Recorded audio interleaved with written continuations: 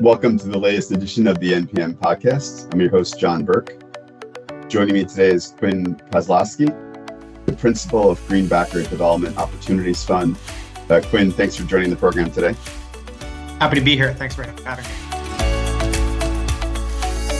So before we get into it, GDEV, for those who aren't aware, makes growth capital investments in developers and operators of renewable energy and sustainable infrastructure projects. Over the summer, GDEV, in line with other infrastructure and energy funds, was busy. They struck deals to invest in energy efficiency platform Renew Energy Partners and commercial solar and storage platform Sunrock Distributed Generation. It also closed its first fund, Greenbacker Development Opportunities Fund 1, in March, having raised $142 million.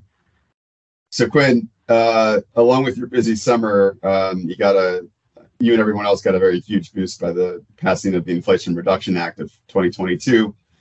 But before we get there, you guys are knee deep in deals in general.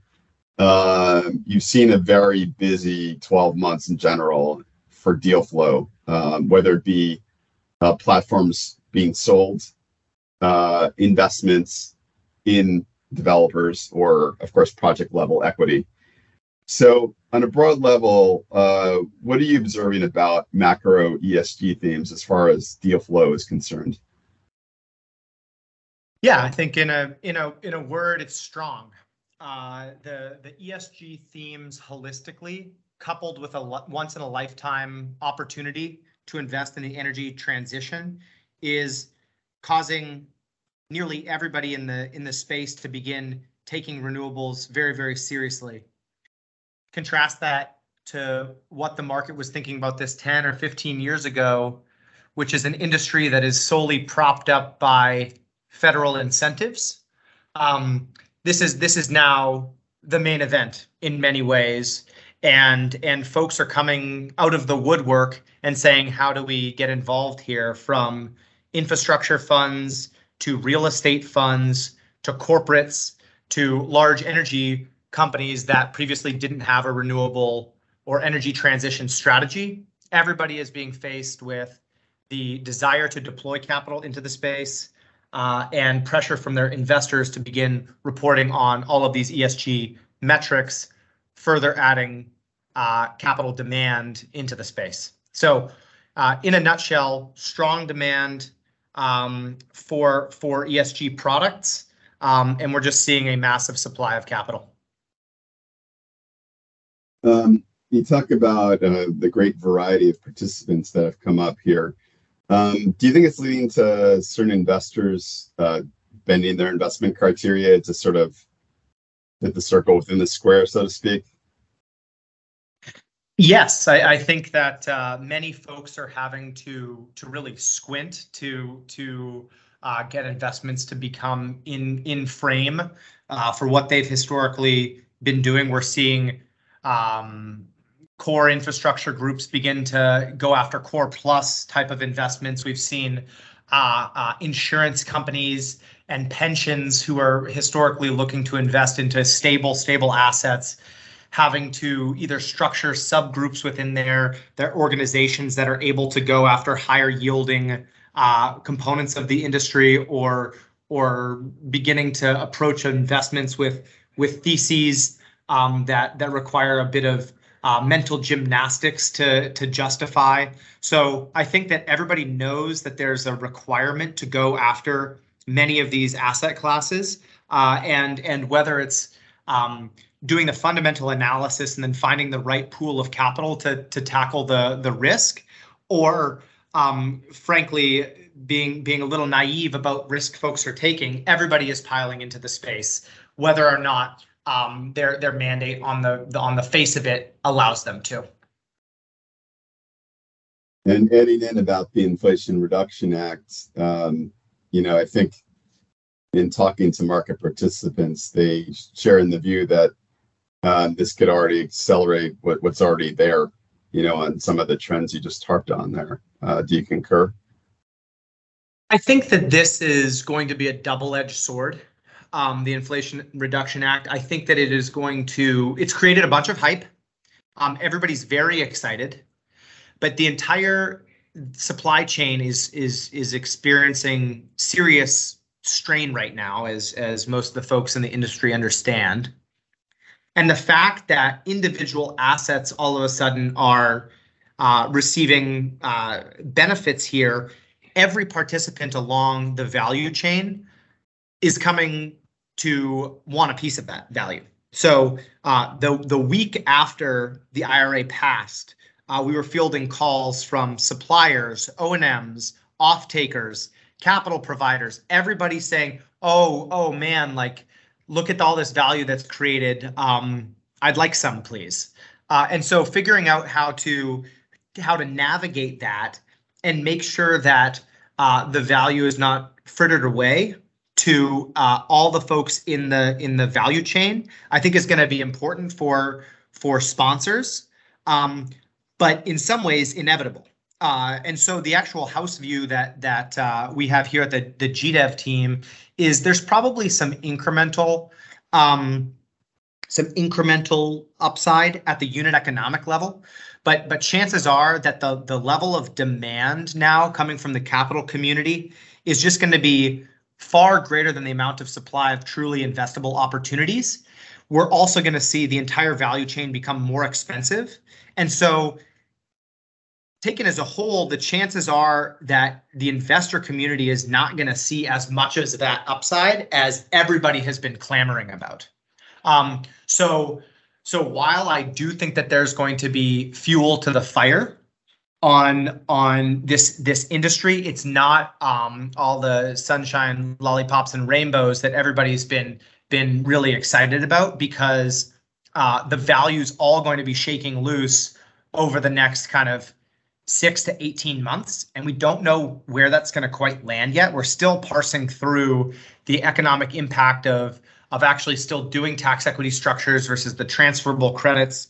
Who are the winners going to be in that great game? Is there going to be a broader investable base, or is it still going to be kind of the gatekeepers of tax equity? You're still going to be the shot callers here. All of that's still shaking loose, and there just haven't been enough transactions yet. And the supply chain is still so uncertain that while the short answer to the question is yes, this is further accelerant to the industry, the long-winded answer that I've been on here is, man, we don't fully know the ramifications just yet. And while subsidies are a positive in general, we can't just be thinking that this is a windfall. Thank you for that long answer. Why don't we break it down a little bit? Obviously, within some of the bonuses that were promoted within this bill was, of course, you build a solar project, you build a wind project, you now have a higher ITC and PTC tax rate for solar and wind, respectively. Solar, in some instances, can now use PTC, which was a new function. Of course, standalone storage now can use ITC, which was looked at positive in some ways and still a little unpredictable in others, but we'll get to that later. But then there were bonuses that were put in place for domestic manufacturing, reaching certain thresholds with that and labor.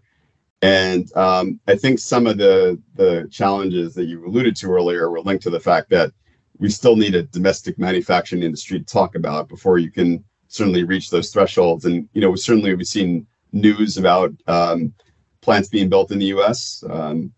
For solar expanding, D.E. Shaw striking a deal with Meyer Burger to expand what they had anticipated in building. I believe it was in Arizona as well.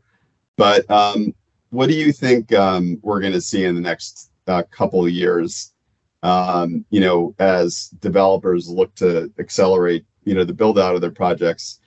They still might have to be looking to the overseas for some of their solar cells. Again, you're not going to be able to build a factory overnight here.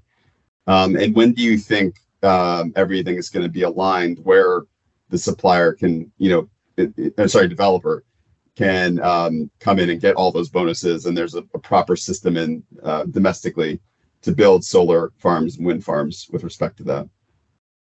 Yeah, I definitely think that that's a medium run solution. I think 5-6 years from now, hopefully we'll have those domestic content facilities up and running and the market fully shaken out for all the incentives attached to those. And we're real champions of that and excited about that happening, but it does take time. We've seen quite a few plans in place to bring these manufacturing facilities to the southeast and the southwest of the states, and definitely cheer that, not only in terms of American jobs and American job certainty, but the real challenges we've seen through the supply chain and logistics, really how fragile that is. To have that domestic content being manufactured in our backyard, I think is going to be a boon to the industry. So I think about all of that as more of a medium term item. The other labor requirements that we're seeing in the bill, I think is something that obviously is an intentional move from the feds to use more union labor. That can also have a deleterious impact on the unit economics of these assets. And so weighing the pros and cons of each of these pieces is going to be a case by case impact, and we're going to have to be really thoughtful about all of this rather than just saying, oh yes, more tax credit equals better. I think that's going to take to the medium term to shake out which of these are real winners and which of them are not. Well, just switching gears to tax equity, you alluded to that earlier. It sounds like you're still sort of working through that somewhat between transferability and then very limiting direct pay here relative to what was proposed in Build Back Better. The expansion of the tax equity universe, again, was mentioned as, oh, maybe this leads to it, and then maybe not. But just at a higher level, what do you think you can say right now about it? Are you drawing any conclusions yet? In a nutshell, smaller deals make more sense for transferability and larger deals make more sense for traditional tax equity. I think that there has been a long period in which tax equity's incumbency has not been challenged and nobody has been rattling their cage.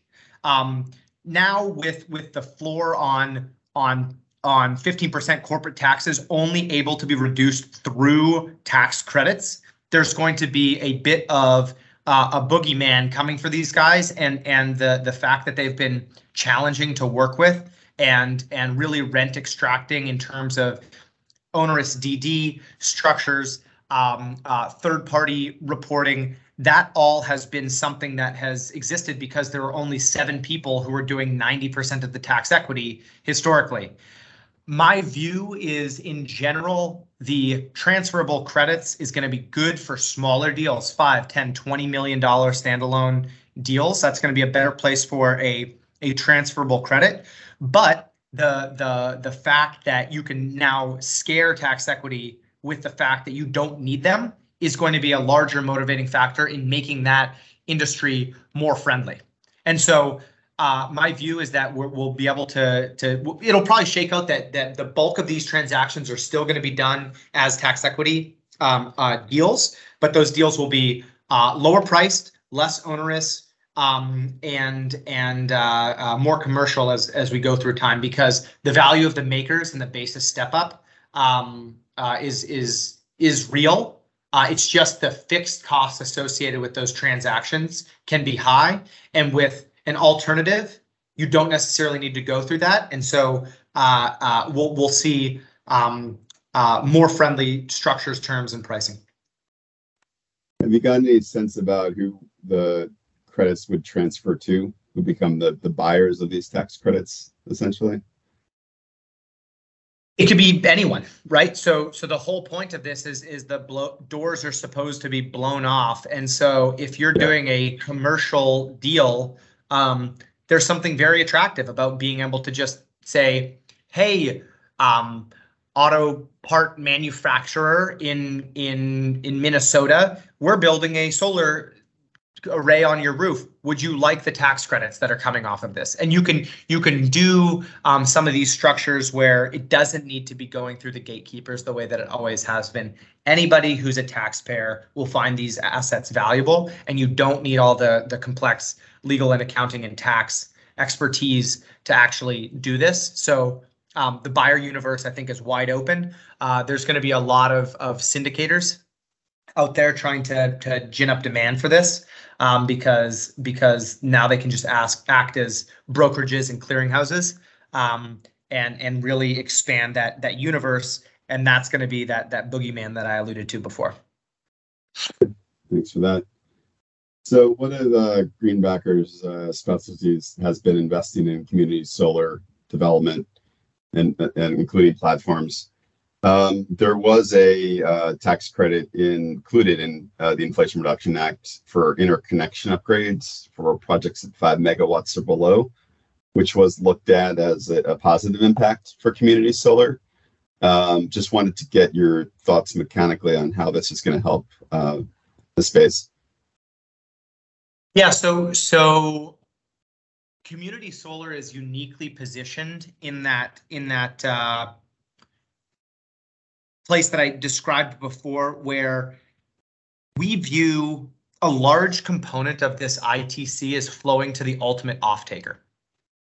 Now, if you are not going to be contracting with a large utility and selling into a market where you actually aren't a market mover, you're just going to be riding the market clearing rate and being able to actually keep more of that ITC for yourself. So let's take New York, for example. They have the community solar VEDR program. There's a buy right tariff by the state research and development agency, NYSERDA, that you can qualify for a $32 tariff for 25 years and then essentially take wholesale rate to round out the VEDR capital stack, not capital stack, value stack rather.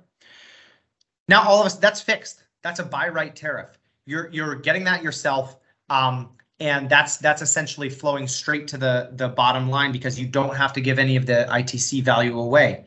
And now stack on top of that, the main reason that you would kill these 5 megawatt projects is because of interconnection cost on that front. Now, all of a sudden, if you can reduce that by 30, 40, 50%, that is a situation where all of a sudden these transactions are becoming very attractive.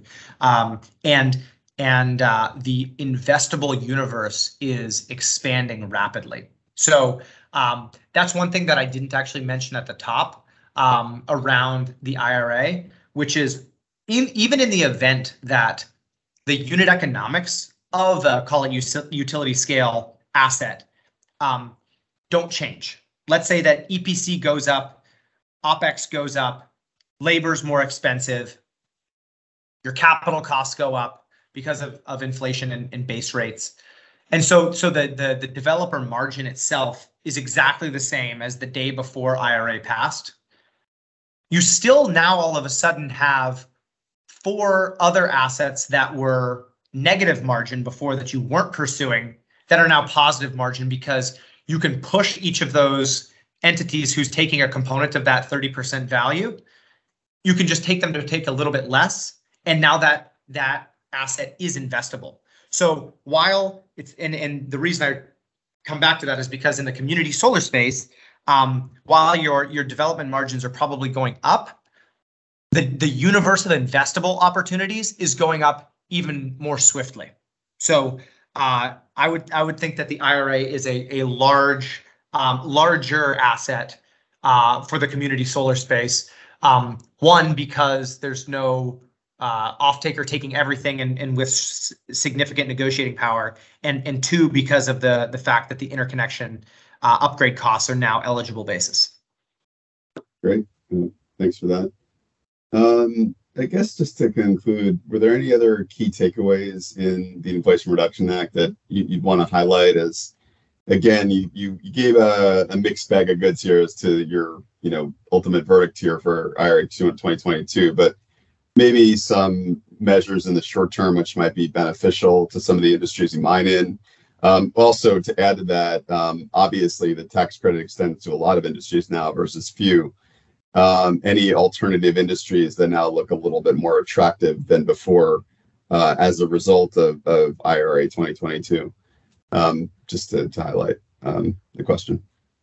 Yeah, so look, don't take my words at the top as being a harbinger of doom. By contrast, I'm definitely positive on the IRA. I think it's a wonderful piece of legislation. I think it's great.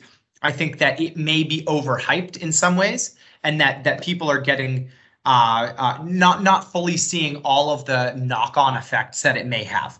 But in a word, this is absolutely transformative and wonderful for the industry, and we're all going to reap the benefits from it. So let me clear the record on that front. However, there are these other pieces that I mentioned before. So coming down the slate of things that I think that the IRA absolutely assists is one, solar.